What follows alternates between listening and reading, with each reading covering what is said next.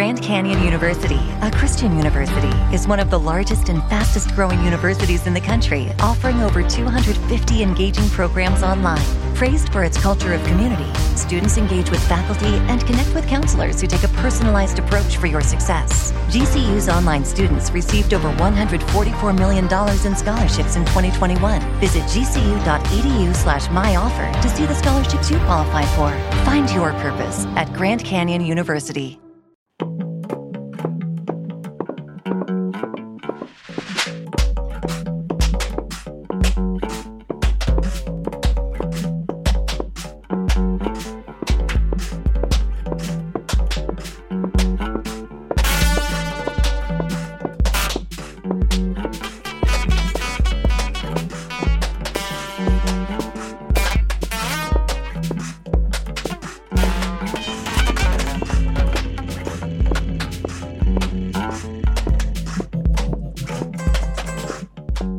Hello and welcome to Pop Screen, the Geek Show's podcast looking at the good, the bad and the frankly absurd of movies either starring, by or about pop stars. No, the podcast covers such a broad range of musical and cinematic genres, from country to hip-hop, from documentaries to science fiction.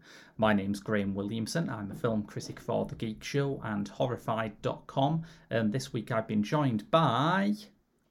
Yeah, I'm Rob, also known as Prob. I am one of the people behind The Geek Show, as in, like, way behind. I have been on The Geek Show since its inception. You can also find me on things like 4Panel and Keyframe and Impossible Mission, which is our video game video series that I do with the other Rob on YouTube. Along with a lot of other video game stuff like Monthly Games Marmalade. Which Excellent. I just love saying welcome to Marmalade. Yes. It appeals to the Paddington Bear in you. There's the thing where they have like a monthly games jam where you have all the game developers get together and like make games or talk about games and stuff like that. And I thought, why jam? Why not Marmalade? Yes.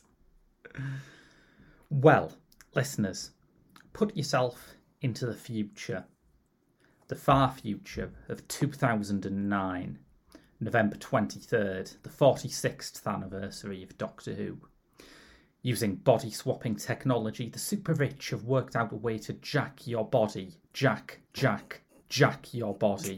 I was waiting for that. But the bodies of 2009 are so lousy with environmental pollution and cheap drugs, a detail that, to be fair, they did get right, that they must go back in time to get the healthy young body of Emilio Estevez.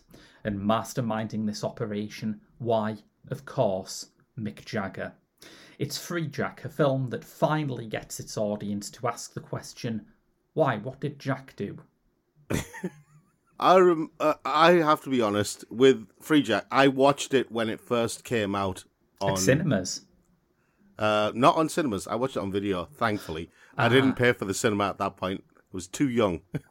Now you mention it, I have remembered this did go straight to video in the UK, so yes, that was a dumb question of me. It made me question a lot of things when I first watched it. Number one was sanity. Number two was Mick Jagger, as in, why, Mick? Why do this to yourself? Yes, because any picture you might have in your head, listeners, of the most incongruous pop star performance cannot match up to how little Mick Jagger fits in Freejack. See, this is, right, Freejack came out around the same time, if I remember rightly, as, what was it David Bowie and Mick Jagger dancing in the streets?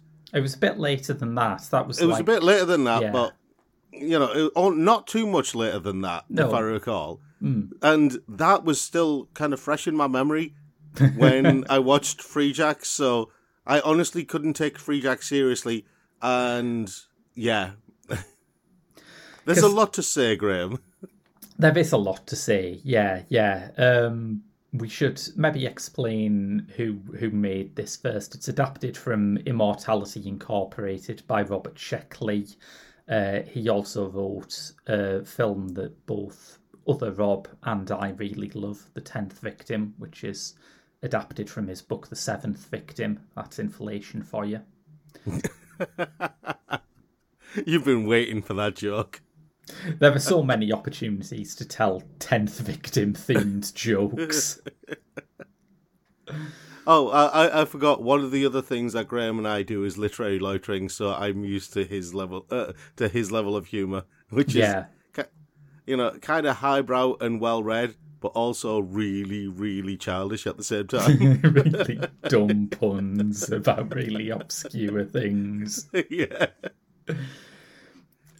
Some things, of course, you don't have to make humorous, like the opening of Wikipedia's article about Geoff Murphy, the director of this film.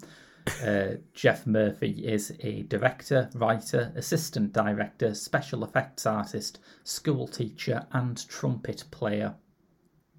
See, I have a look at things like that, and when they start listing the different things, I'm just like, someone's trying to overcompensate for something. Yes. What failure have you had in your life? I have to admit, I could find very little evidence of his trumpet playing expertise in Free Jack. No, it's there. It's there. It's very well hidden, probably along with the James Brown references that are very well hidden. The James Brown references? Oh, do you not know about this? No. Oh, right. You know the Wilhelm scream, or whatever you call it, right? Yeah. It's very famous in cinema. Did you know the James Brown scream is very famous in Free Jack? You know the one from I Feel Good. You know at the beginning. Wow! I feel good. Yeah. There are moments in Free Jack, and I didn't notice this until I watched it just recently for this episode that we're doing now. Mm. And there's a bit in the chase scene where he forces the dune buggy to go onto the pavement. Yeah. Right. And a guy jumps out the way, and all you hear is "Wow!" And I'm like, that sounds. So, I literally paused the video there. I went, that sounds familiar. Where have I heard that scream? And then it took me about half an hour just thinking about it. Why do I know that scream? And it's because Mick Jagger produced Get On Up, the James Brown biopic starring the late Chadwick Boseman. Do you think he did that to, balance out James Brown's cinematic legacy after tarnishing it with Free Jack? I have no idea. I mean, wasn't James Brown still alive at the time of Free Jack? He was, yes. Yeah. Do you think he knows that his scream was in Free Jack? And the royalties to be paid? Yeah, the royalties he would definitely be interested in. I think over the years, James Brown has probably been involved in a lot of things that he could not remember by the end of his life, and maybe this is one of them. I could just imagine the scene in a recording studio somewhere with Mick Jagger and Emilio Estevez and just going, no, James, we just need you to scream. That's it. Just the one scream, that's it. Don't worry about everything else. They got a whole live funk album just for that one scream. Because from the start of it, it starts off with opening credits that start off scrambled and then unscramble themselves while the soundtrack makes sort of noise, which is how you can tell this is made at a time when computers were still a wild novelty. Oh, yeah. I mean, this... Free Jack was one of those ones that tried to kind of catapult off the popularity of movies like Blade Runner and the rest. And it tried to market itself as... Because I remember the TV adverts for this. Right. I remember the TV adverts, the trailers for this that came on TV. And, were they really pushing the cyberpunk thing? They were really pushing the sci-fi cyberpunk thing, really pushing it hard. And, when you look at the trailers, you think, this actually looks interesting. It's Emilio Estevez. He's not too bad. He was in Young Guns and Young Guns... I can't remember, was Young Guns 2 out before then Young or Guns after? 2, which was also directed by Jeff Murphy. Was that out after Free Jack or before? I think Murphy did 2 Hollywood sequels. He did Young Guns 2 before Free Jack and Under Siege 2 after Free Jack. Yeah, because there was Young Guns... That's how I divide time up, by the way. It's not BC and AD anymore. Everything is just before Free Jack and after Free Jack. Well, yeah, I would go with that. See, there was that, and there was another Emilio Estevez movie that I watched, which was around the same time as Free Jack, and I can never remember whether it was before or after. It was one he did with his brother Charlie Sheen. Was that Men at Work? Men at Work, which I have a really big soft spot for Men at Work. I really like that film. It's one of my guilty pleasures, along with George of the Jungle and things like that, because it's a stupid film. See, my main association with Emilio Estevez is that he was in one of my all-time favourite films, which is Repo Man. Yeah. And that was like about sort of 9-8 years before Free Jack, and I'm looking at him at the start of this where he plays Alex, this kind of hotshot car racer, and he's still this little punk brat, really, isn't he? He's still Otto from Repo Man. He is kind of. I've just checked. Men at Work was out before Free Jack, which is why I kind of remember the two of them together. BF, but then, not AF, yeah. Yeah, but then again, not long after Free Jack, he went and did The Mighty Ducks. Oh, yeah. And everyone forgets he's the coach from Mighty Ducks. Not long after Free Jack, he did Judgment Night, which is a really grim film. Yeah. Mm. So it's quite an odd career spot he was in. He was still, hot. He still had enough heat on his career to open a big movie. But maybe you can sense a bit of casting around, trying to work out who he is, because Free Jack, The Mighty Ducks, Judgment Night, and Men at Work are not movies that have much in common. Yeah, that's kind of an understatement when you put them all together, isn't it? Yeah. You just go, none of these is like the other. Yes. So in Free Jack, he's in this thing which must have seemed like a dead cert at the time, because it's got, like I say, he's reteaming with Murphy after Young Guns 2. It's got Ronald Shusett on board as producer and co-writer, and Shusett is a big name in Hollywood science fiction of this era. He wrote an early draft of Alien. He kind of co-wrote it, didn't he? Yeah. And he also... He was the one person in Hollywood who seemed to watch Blade Runner and think, you know what, this Philip K. Dick fella, his stories might make some more good movies, and he optioned tons of them. So he has co-producer credits on Total Recall, on Minority Report, loads of different things. I was going to say, I'm pretty sure I remember his name from Total Recall as well. Yeah. Yeah, he was very involved in that. Yeah, I think in amongst all of that, Free Jack is kind of it stands out. Because let's for me, the point in which it starts going wrong is when it starts cross-cutting between the past and the future, and you've got Emilio Estevez as this dull racing driver dude going through this dull racing driver dude life, and then you've got these really pompously scored cutaways to Mick Jagger in Trucks of the Future. And armoured vehicles of the future. And dune buggies, woohoo, of the future. Yes. I mean, if I say dune buggy, I have to go, woohoo, afterwards. It's such a weird array of vehicles, though. It's like, this is a decade after Blade Runner, and that message that the future would not be full of crazy clothes has not filtered through yet.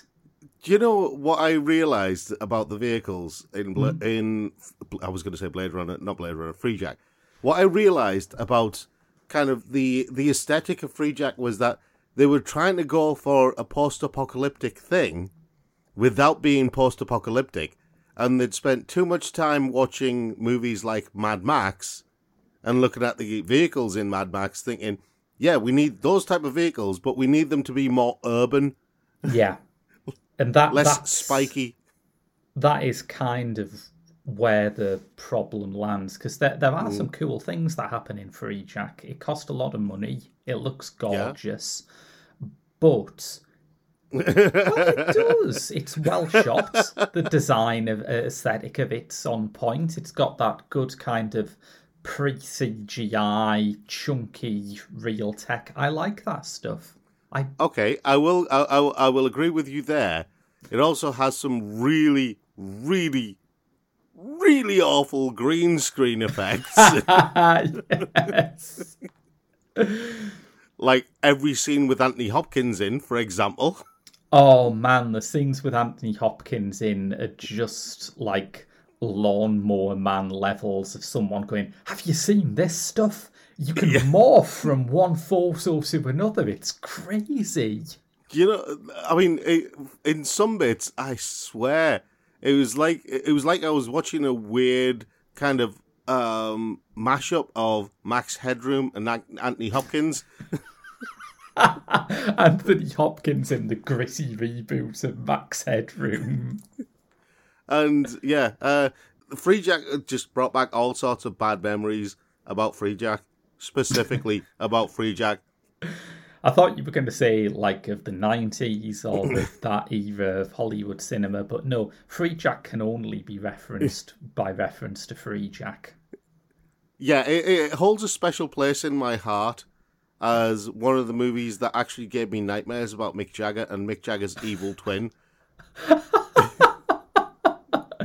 Because to my mind, Mick Jagger in this is like a more ridiculous Mick Jagger impersonation than Phil Cornwell on Stella Street.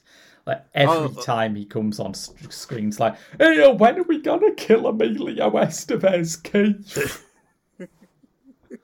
Yes. I mean, if you've ever watched any interview ever with Mick Jagger, right? And then you watch Freejack, you know just how much strain he's under and how many lines he's done before he says his lines. Yes. Because there's nowhere Mick Jagger, when he's nice and cool and relaxed, he's all like, all floppy like, you know, as he normally is. There's no way Mick Jagger is saying those lines like that, unless he is like, or someone's got him by the back of the neck. He's playing a fascist bounty hunter from a dystopian future, and he sounds like he's about to break into Faraway Eyes at any moment. And his evil twin was in the movie as well. His evil twin? Yeah, Mick Jagger's evil twin. Have you not noticed how the two of them resemble each other? Their faces kind of merge into one in my brain. You know, what's his face who played Emilio Estevez's agent? David Johansen from the New York Dolls. Yeah. But, when you see him at the beginning of the film, okay, fine, you don't see it. But then when you see him later on in the film, in the future, when he's got the dark hair and everything, and then you put his face next to Mick Jagger's, you're like, no, don't merge. That was a really nice treat for me because I did not know David Johansen was going to be in this film. And I think it casts into relief how rubbish Mick Jagger's performance is, because David Johansen is a really weird-looking guy who is also giving a dialed-up-to-22 performance, but it kind of works. The thing is, he would have been so much better, because I know him from other stuff, and I've seen him in other stuff, and he's actually quite good. He was in Scrooge. Yeah, famously. Exactly. Yeah. And I think that he would have been much better as the dystopian bounty hunter than Mick Jagger. Yeah. He wouldn't have needed lines to deliver his lines. Let's put it that way. Yes. Although he probably wouldn't have turned him down, but yeah, that was really weird. having like two rock stars in, which I did not expect at all. The other really weird performance in it, and it's so weird that I wondered if she was trying to like draw attention away from Mick Jagger as a favour, but Amanda Plummer. Oh, I thought you were going to go with Rene Russo, but yeah, Rene okay. Russo is just, I mean, she's fine. She's in a dull role. The most interesting thing about Rene Russo's role is that you see her character in like the 1990s and you see her character in 2009. She looks no different, which again is true to life. Rene Russo does not age. But I thought it was interesting when, sorry to jump on you there. Yeah, Greg. no, I thought it was fine. interesting right at the, when Alex Furlong, because that's like when Alex Furlong, because I mean I can't get over the name Alex Furlong, and then on the trailer they did it in like the the voiceover man Alex voice. Furlong. Alex Furlong, yeah, exactly. I remember the trailer was like something along the lines of Alex Furlong is going to die. But that whole bit where he has the really bizarre accident and somehow goes flying over all the other cars into a bridge. Yes. How the physics of that happened, I'm not sure. But then at that point, the camera focuses a little bit on Rene Russo with the scream and or whatever it is. I think it's doing that, or am I getting confused with the flashback thing? Might be the flashback thing. But there's a whole bit where she screams, and at that point, my brain goes to Get Shorty. Yeah. And the whole bit where she's like a former scream queen. Yeah, she must have been tapping into this for that Get Shorty role. So, for the entirety of Freejack, my brain was literally going out and borrowing references from somewhere else, from other movies I'd seen. I think this legitimately could have been one of the films they were working on in Get Shorty. It's... Oh God, Danny DeVito as the dystopian bounty hunter. Yes! Already we've improved it so much. I would pay good money for that. He'd be right up there with Joe Pesci as the bad guy from Moonwalker. Yeah. I mean, you say you'd pay good money to watch that, but you paid good money to watch this for some reason. Yeah. Thankfully, I was a kid, so it wasn't my money. My brother was the one who rented it. So he's in that car accident, and they use Rich Anthony Hopkins gets them to steal his body from like a second before he dies, and because he is stuck in something called the spiritual switchboard. Yeah, which they never really explain. No, because you can't.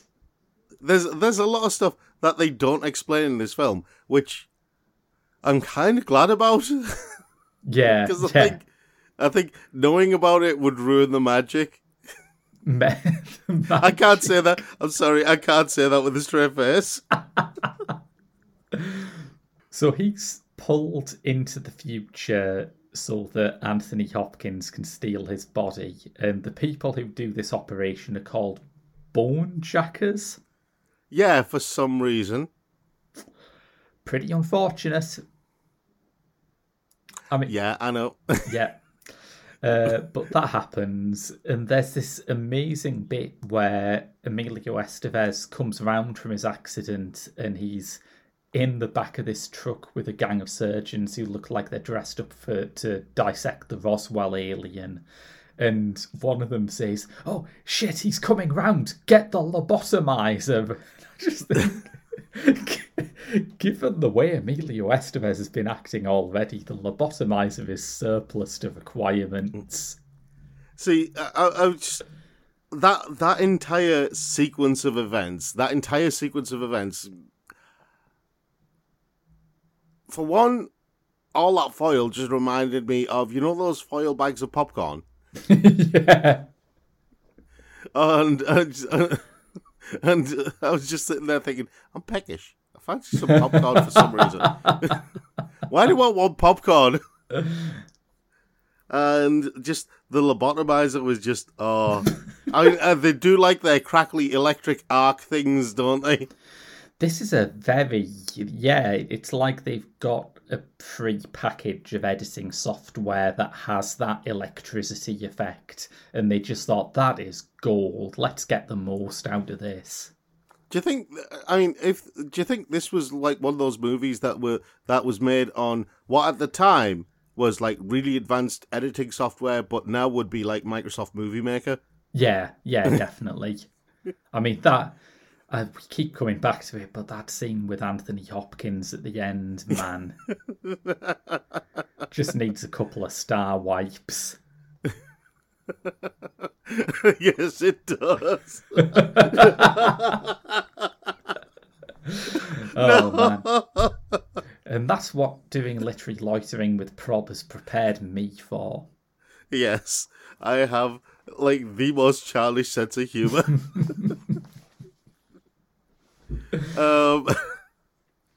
I mean, what was it? We were doing 4-panel one time, and this will always remain with me until the day I die. We're going through a list of the members of X-Force, a mutant team, and Andrew got to Shatterstar, and I said, "You did a what?"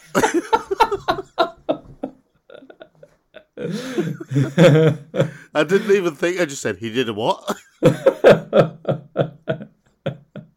I mean, that is one of the all-time Americans should have run this past some British people names, isn't it? Exactly. But anyway, back to Free Jack. Back to Free Jack. Yeah. Do you think they would have called them Bone Jackers if they knew then what we know now? Maybe, yeah. It was still a good few years before the lexicon of pornography was popularised by Louis Theroux. Exactly. And before Phone Jacker and Face Jacker. Yeah. It's unfortunate. But he gets into the future and he escapes from these people who have the lobotomizer. and from then on, it's kind of... A lot of it is a sort of scumbag to scumbag picaresque. Oh, yeah. Where he just sort of meets various scumbags, and one of them, as I say, is Amanda Plummer doing this really bizarre, affected performance. It's like 2 years before she did Pulp Fiction, but spiritually it's a lifetime before she did Pulp Fiction. Oh, yes. One of them's David Johansen, who, like Rene Russo, has not aged a day since the 90s, and I can buy that with Rene Russo, but I cannot buy that with David Johansen at all.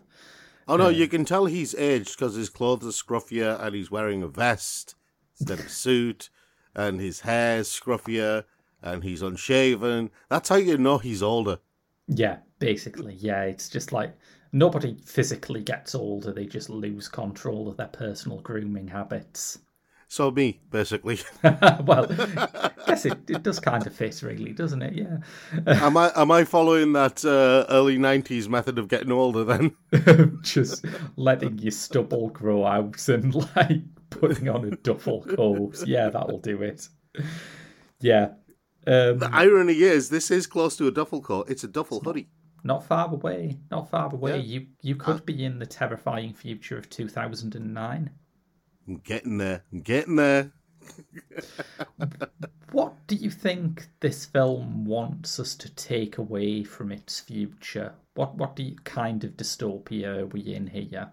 Well, I remember the premiere of this was on the news, right?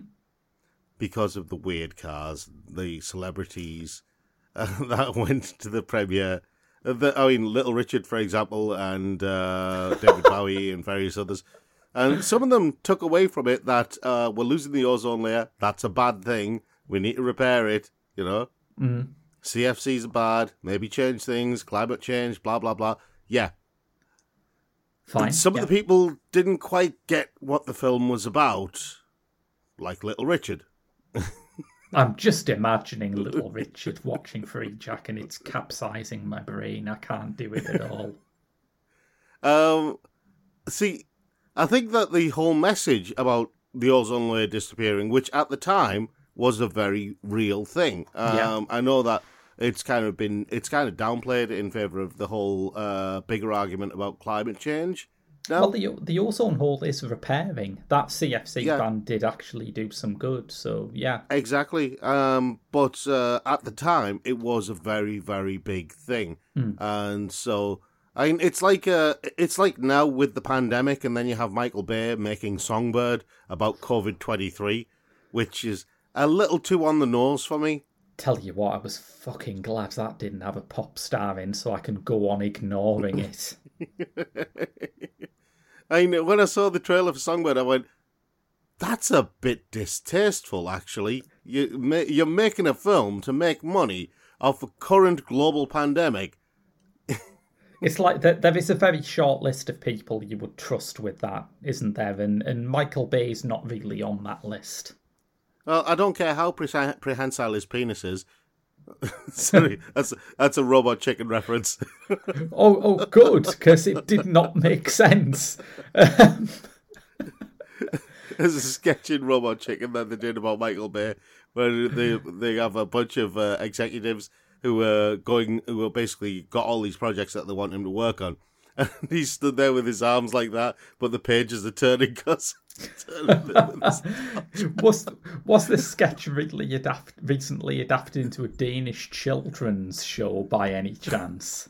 I don't know. Have you seen that Danish children's show about? I haven't. There's a Danish children's show about a little cartoon character who has to struggle with the world's longest penis, and it just it's like massively long. It's about sort of 6 times the length of his whole body, but you know, when he uses it right, he can save the village or something like that.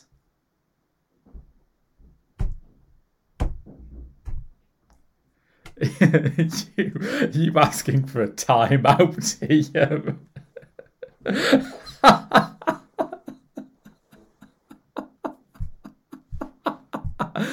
Listeners, Rob is banging his head against the wall if you're listening to the podcast version of this. Sorry, I just had to stop for a moment there. Valid response to the Danish children's show about a giant penis portion of the show. Do I laugh or do I cry? I don't know. I have no... What's going on? Where back to Free Jack. Sanity Please. is Free Jack. Yeah. What? At no point when we started this did I think that Sanity would be Free Jack. Yes. How did we get onto that? I can't remember now. Yeah, I'm completely lost as well. Yeah. So anyway, Alex Furlong. Because he's on the run. He's met what's her face, Amanda Plummer. Yeah. And then there's that scene with the eagle. Oh yeah. Yeah, the motivational speech. Oh man, there are some remarkable soliloquies in this. Yes. That one sticks with you though. It really does. There's lots of little bits of background detail in this that I just found really charmingly crap. Like when Alex Furlong first gets out into the streets of the future, there's this scene where he's looking around and it's trying to establish that this world is completely debased. And there's a scene where it shows a porn theatre and it's like says adult movies, and then the camera pans along a bit and it says in 3D, and it's like, oh my god, 3D porn films. That's where has he landed? The 1970s? I thought you were going to talk about that big sign with the light bulbs. The big breast-shaped sign with the light bulbs in the nipples. Yeah, that's pretty extraordinary too. But Well, because we talked about Total Recall earlier, and when Total Recall wants to do sleaze, it's a Paul Verhoeven movie. It can do that. But Yeah. when you were trying to sell me on a completely depraved, decadent future, you're gonna have to try a bit harder than 3D porn. Just a little bit. I mean, what you've got to remember, folks, right, is at the time, in the 90s, the whole idea of 3D was very much in its infancy. No, it right? wasn't. No, it was Yes, it was. It was dead and buried. 3D films were made in the 1950s. Yeah, what I'm saying is, when I say infancy, I mean by modern standards. There was a little bit of a resurgence, but we were very much at that point still kind of in the red and green lenses days of 3D. Oh, yeah. I mean, technologically, it was much less advanced, but there had been 2 cycles of 3D Hollywood movies in the 50s and the 80s, and they both fizzled out. So I think what they were meaning to imply was it's virtual reality, but they didn't know what virtual reality was, so they just put 3D. Which is, do you know the bizarre thing is they're saying they don't know what virtual reality was, but virtual reality had already started eking in because it was only 2 years after Freejack came out that I was at university. Right? And I was sitting in a VR flight simulator in the Trocadero in London. Mm-hmm. Yeah. I remember that everyone was talking about VR in the very early 90s. And I was only young. If I can remember it, I think people who were actually trying to make a science fiction movie should probably have it in their head a bit. Either that or make it up, you know? Yeah! It's science fiction. Just use your imagination. Well, a few years after this, you've got Strange Days by Catherine Bigelow, which is the best Catherine Bigelow movie. Nobody come at me with this, you know I'm right. No, I agree with you. Good. I totally agree with you. Yeah, I think Strange Days is an amazing film. Masterpiece. Yeah, I absolutely love it. But if you are talking about some imaginative future grot technology, that's the film to beat. Yeah. Exactly. I totally agree with you. And I think that Strange Days... Why can't we talk about Strange Days? Why don't we talk about Freejack? All right, okay. Right. But there's lasers. There's a few films like that. There's a few sort of bits like that. Bits of tiny background set detail that just struck me as so... obviously, if I'm watching a film that's made in 1991, 1992, whatever, I expect it to be dated. But you would have thought people at the time would have realised this wasn't working. They go to a future bar, and all of these people with genetically modified bits and weird tribal tattoos all over their body are listening to Jesus Jones. Yeah. People in... Yeah, because... They'd gone by the time this was released. See, this is where the imagination part comes in, right? Yeah. They didn't even think, oh, let's actually get some music specifically done for this film. Yeah. That kind of reflects the ruined society, the ozone layer hole, the oncoming apocalyptic setting without it being the apocalypse. Let's get the Dune buggies ready. Dune buggies, woohoo! So why not just get a bunch of artists together and have them make the music for this? Yeah. And since we've got Mick Jagger, why not get Mick Jagger and the Rolling Stones to do the theme tune for Freejack instead of asking the Scorpions? One of my favourite facts I found out about this is that the VHS had a Scorpions music video after the main film, and I just thought, have people not suffered enough?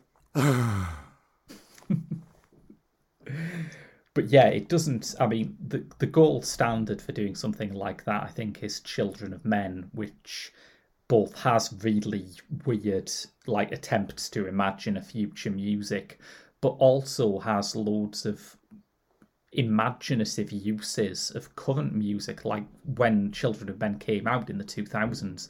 The fact that you've got people of Michael Caine and Peter Mullen's age listening to Radiohead and the Libertines does sell you on the idea that this is some distance into the future, but there's nothing like that in here. It's just like modern hits.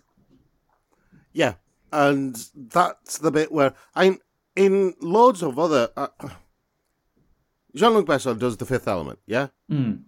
And he's got this diva, Plava Laguna, whatever it is she's called. Yeah. And starts off doing opera and then goes into this weird kind of dance opera thing. Yeah. It's and I thought, a bit chic, isn't it? A bit disco. Yeah, I thought that works. That's totally fine. I'm down with that. And the rest of the music in The Fifth Element kind of fit.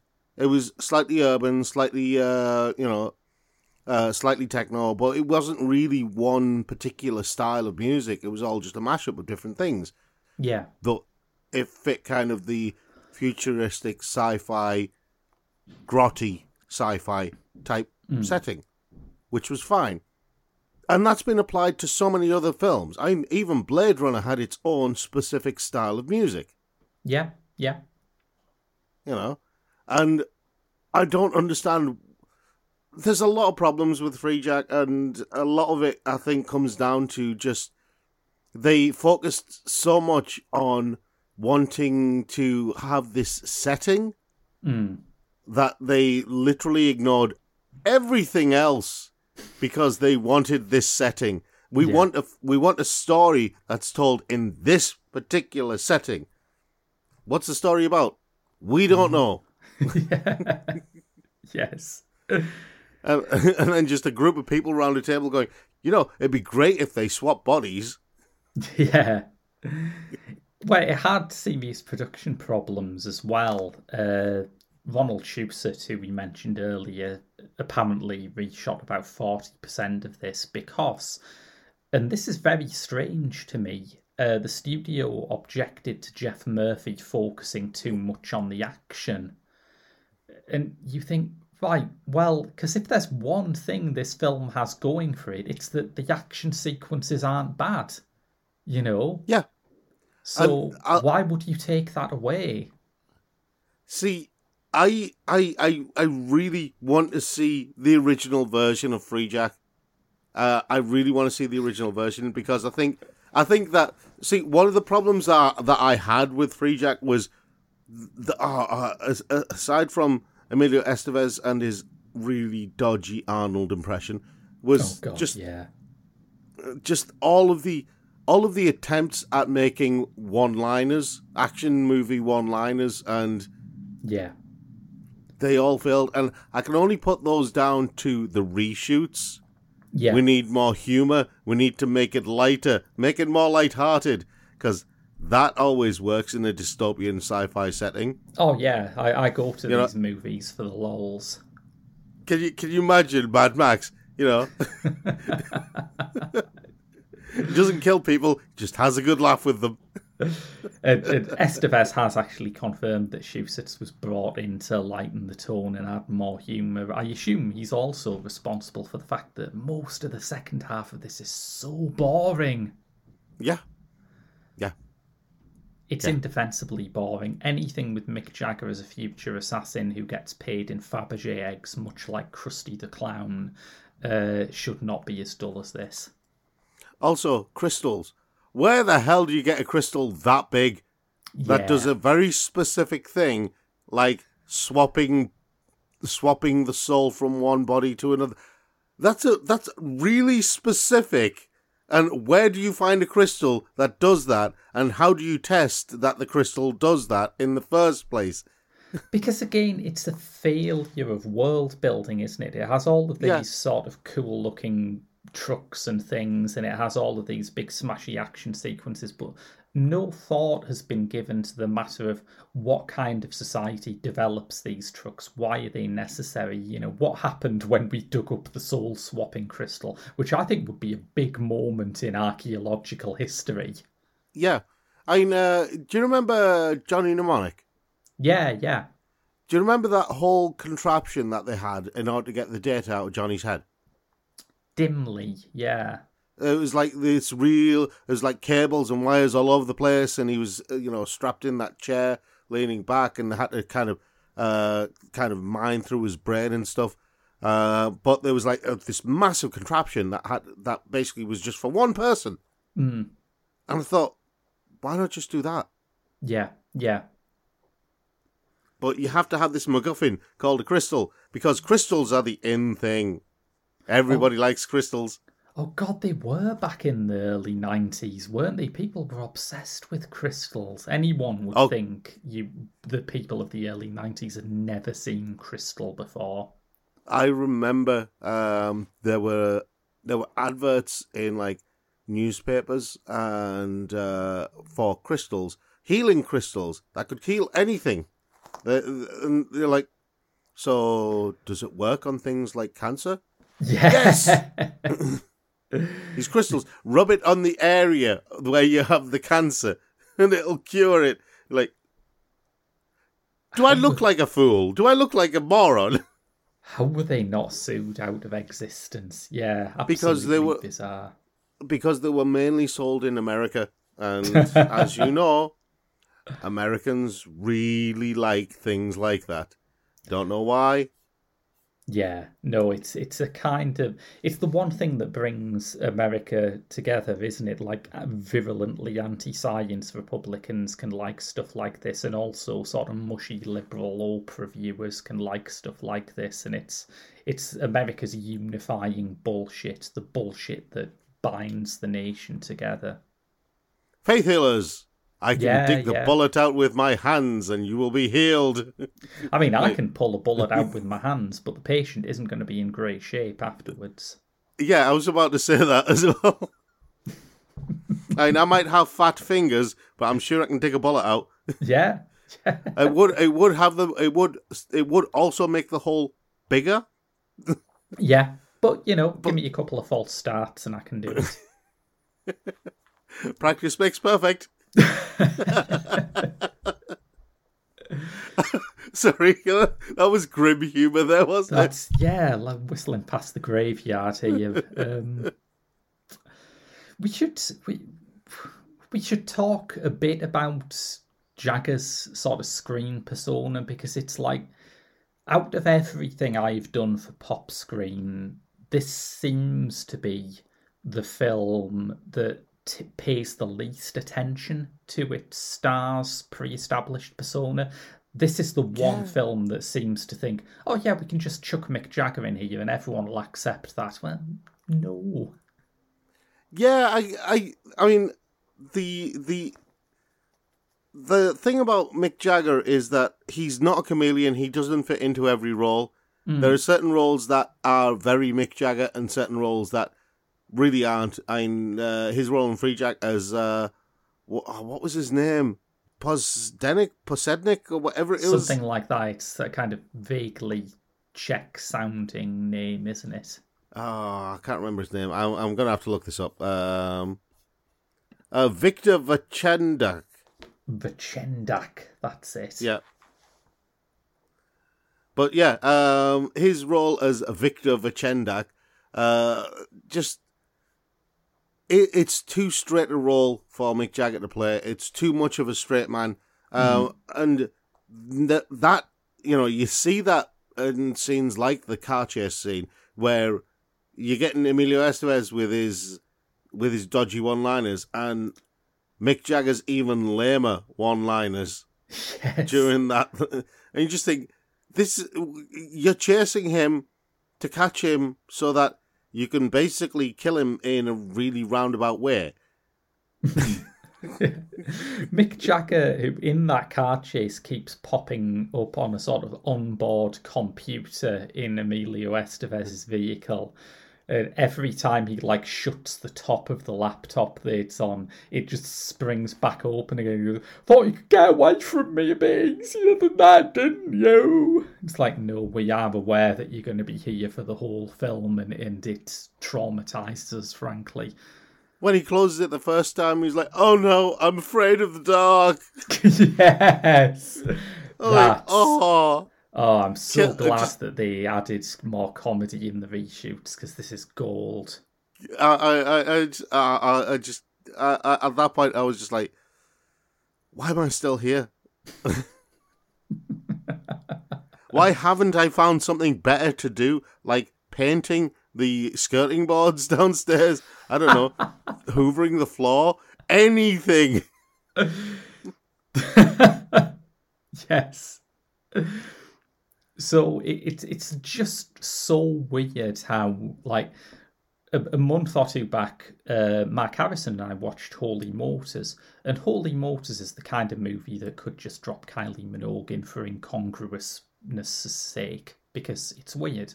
But it does actually take some time to get you over that hump of, yes, it's Kylie, it's fine, this is a Kylie cameo.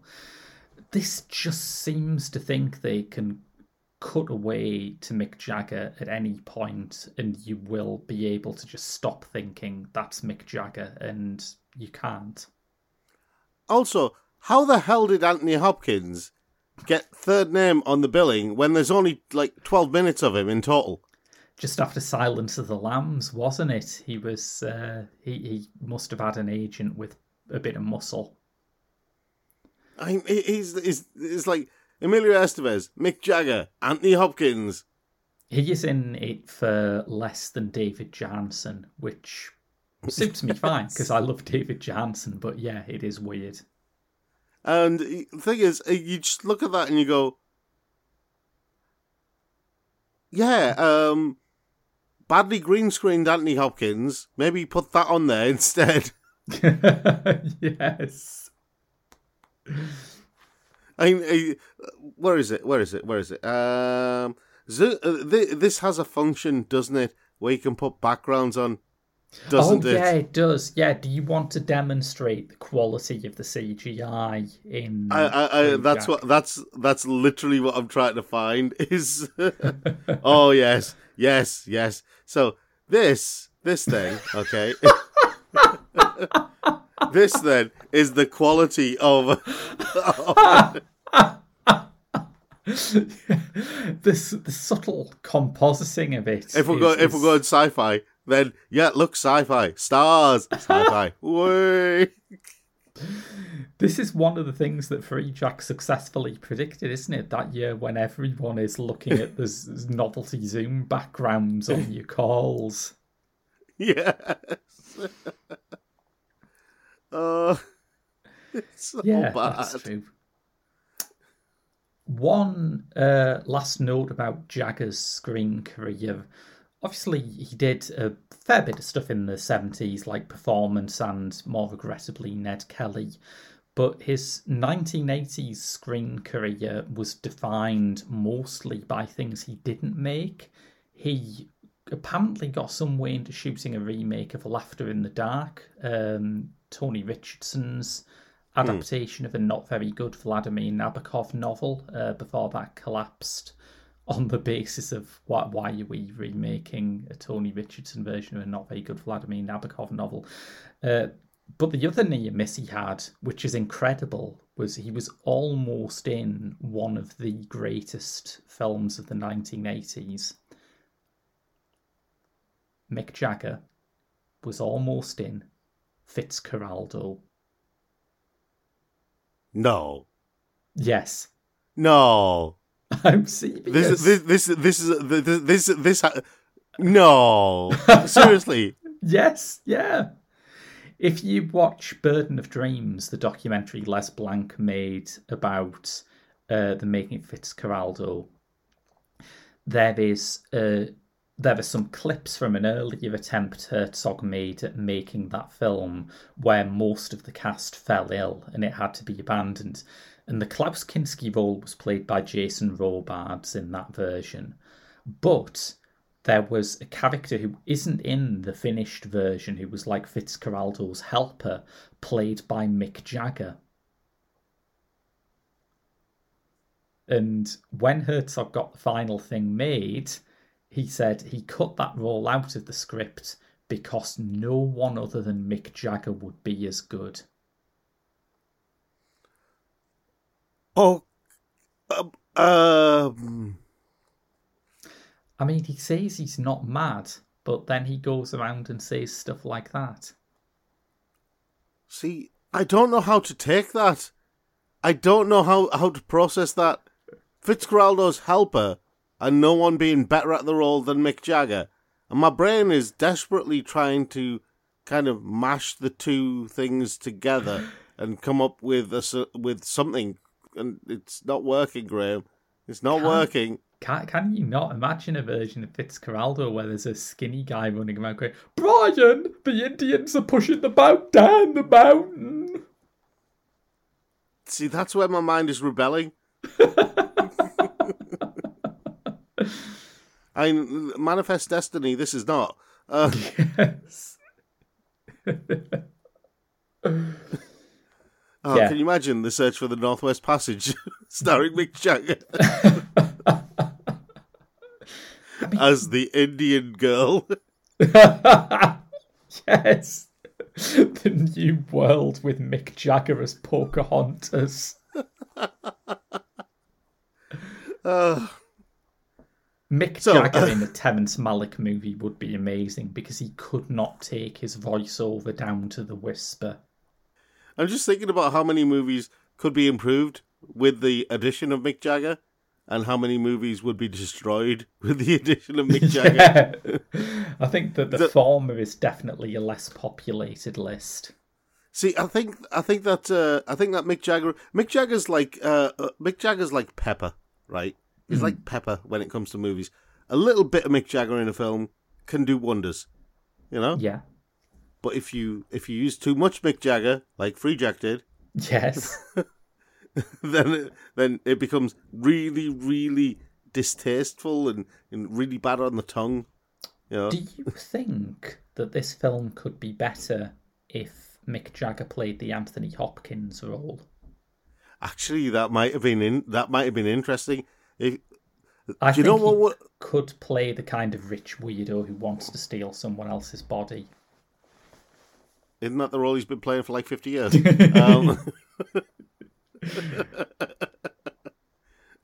Yeah, won't go there. There are stories.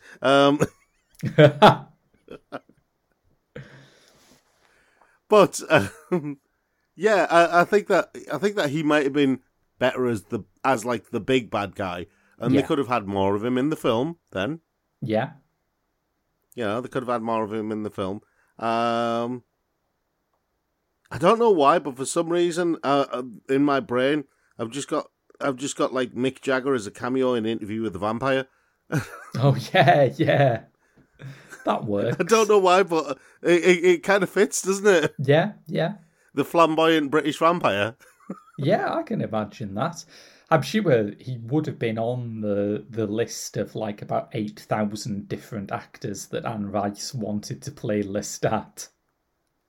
Well, I know wasn't the second story about Lestat, what was it, Queen of the Damned, was it? Oh, yeah. Isn't he supposed to be like a rock star in that? Yes, I'd forgotten that.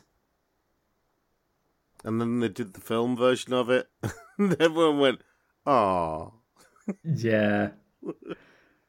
And it was like that was released like shortly after Aaliyah died, so you can't even have fun dunking on it because you're just so depressed watching it. Yeah.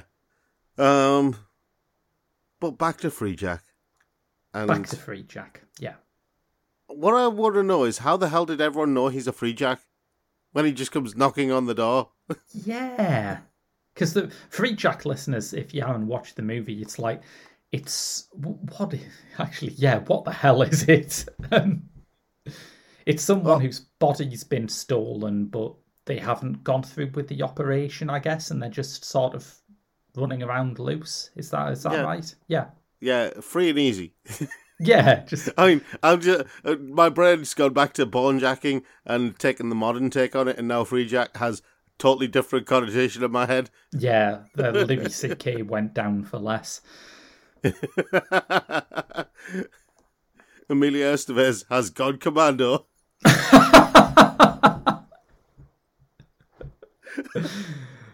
I can picture that as like an 80s movie tagline. I mean, it might have been a line from his brother's film, Hot Shots. Could you have. don't know. I mean, Charlie Sheen is going commando works just as well. Yes. Oh, man. So, yeah. Emilio Estevez did Loaded Weapon, didn't he? Oh, he did. Yeah, yeah.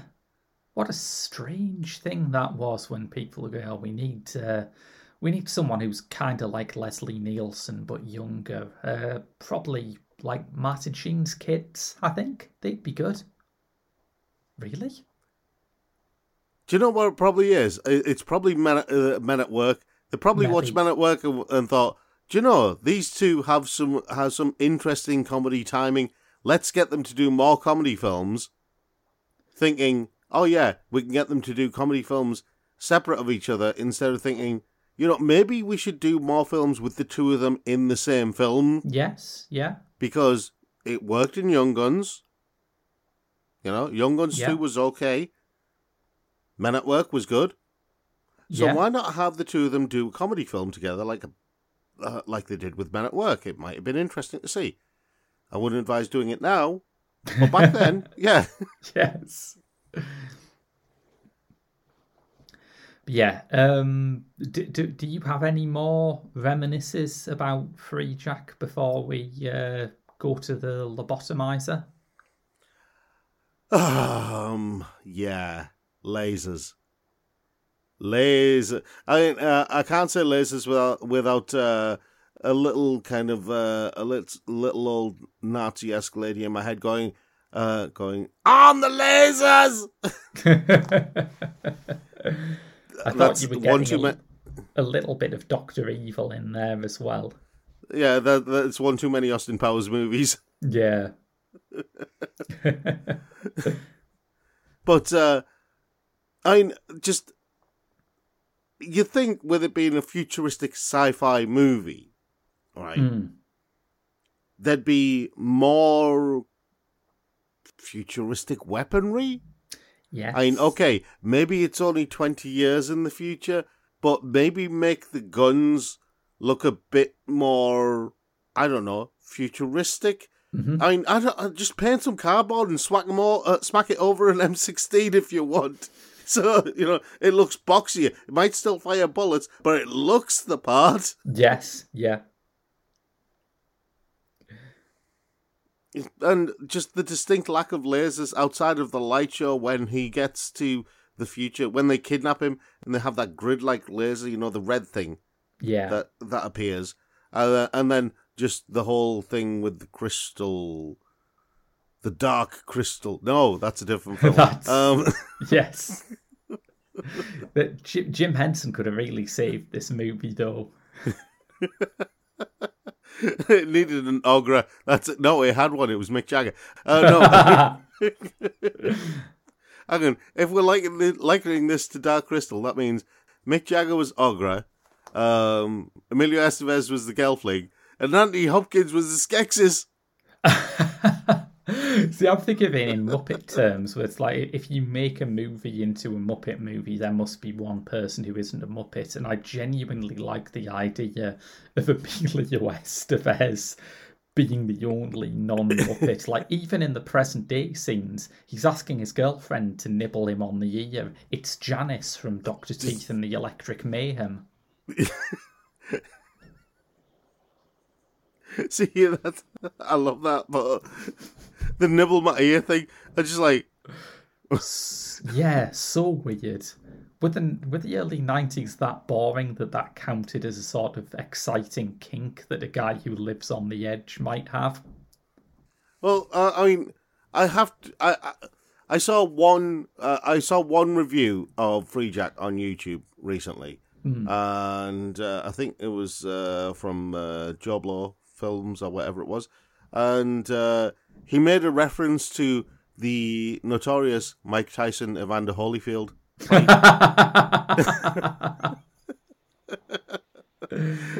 Yes. And I was like, that's beautiful, because that was around that time as well, wasn't it? Maybe that's what killed this film's box office, that people just weren't ready for an Ian nibbling hero so soon after that. I mean, nibbling his ear for luck. I mean, that's. Nah. I mean, no. That's like asking someone to bite your toenails for luck. It's a thankless role, but Rene Russo did meet her husband on the set of this movie, so, did well for her. We take what we can get. And that husband was a CGI Anthony Hopkins. No, it wasn't. You never know. There are some women out there who would be happy with the CGI Anthony Hopkins. Yeah, I don't presume about anyone. This CGI Anthony Hopkins, though? Maybe not this one. Nah. And maybe not the one from Silence of the Lambs either. No. Maybe not those Anthony Hopkins, but, the one from Remains of the Day, he'll be all right, I reckon. That's fine. Yeah. Go for that. Yeah. Well, I think that about wraps it up, really, for Free Jack. Never again, Graham. Never again. When I pitched you the idea for this podcast, you were so excited about doing Free Jack. That's because my memory betrayed me. And then I started watching Free Jack again. And then I remembered Free Jack after I started watching it again. And I thought, oh no, what am I... You know when the penny drops and you just have that sinking feeling in the pit of your stomach and you just think, yes, I volunteered for this. The tragedy of Free Jack is that you can never jack again. But yes, if you've enjoyed what you're hearing, and let's face it, why wouldn't you? I'm sorry, that's a Bacharach and David song that I can't get out of my head now. What have you done to my memories of Deacon Blue?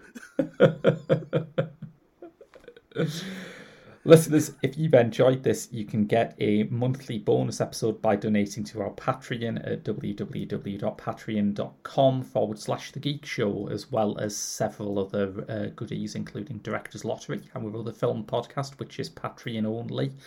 But until then, I've been Graham. And I've been Rob. And we'll see you next week. Without Free Jack.